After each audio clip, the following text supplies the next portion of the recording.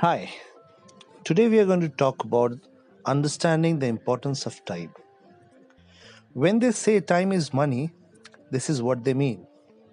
Imagine there is a bank that credits your account each morning with rupees 86,400 rupees. It carries it carries over no balance from day to day. Every evening, the bank deletes whatever part of the balance you failed to use during the day. What would you do?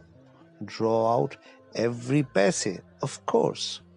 Each of us has such a bank. Its name is time. Every morning, it credits you with 86,400 and 400 seconds.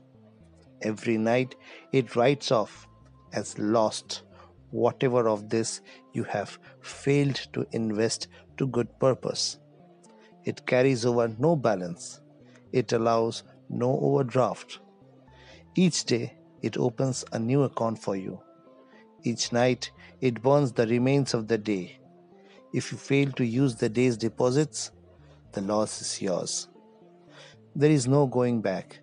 There is no drawing against the tomorrow. You must live in the present on today's deposits.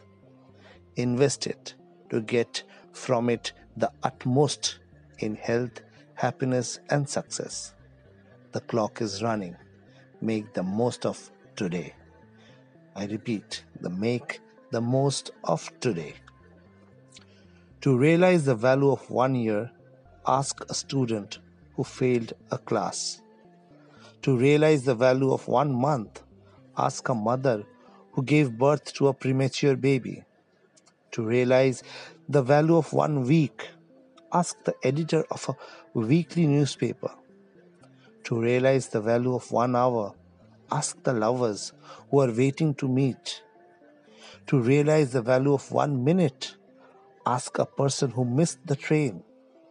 To realize the value of 1 second, ask a person who just avoided an accident. Treasure every moment that you have and reassure it more because you share it with someone special, special enough to spend your time. Remember that time waits for no one. Yesterday is history. Tomorrow is a mystery. Today, today is a gift. That's why it is called the present.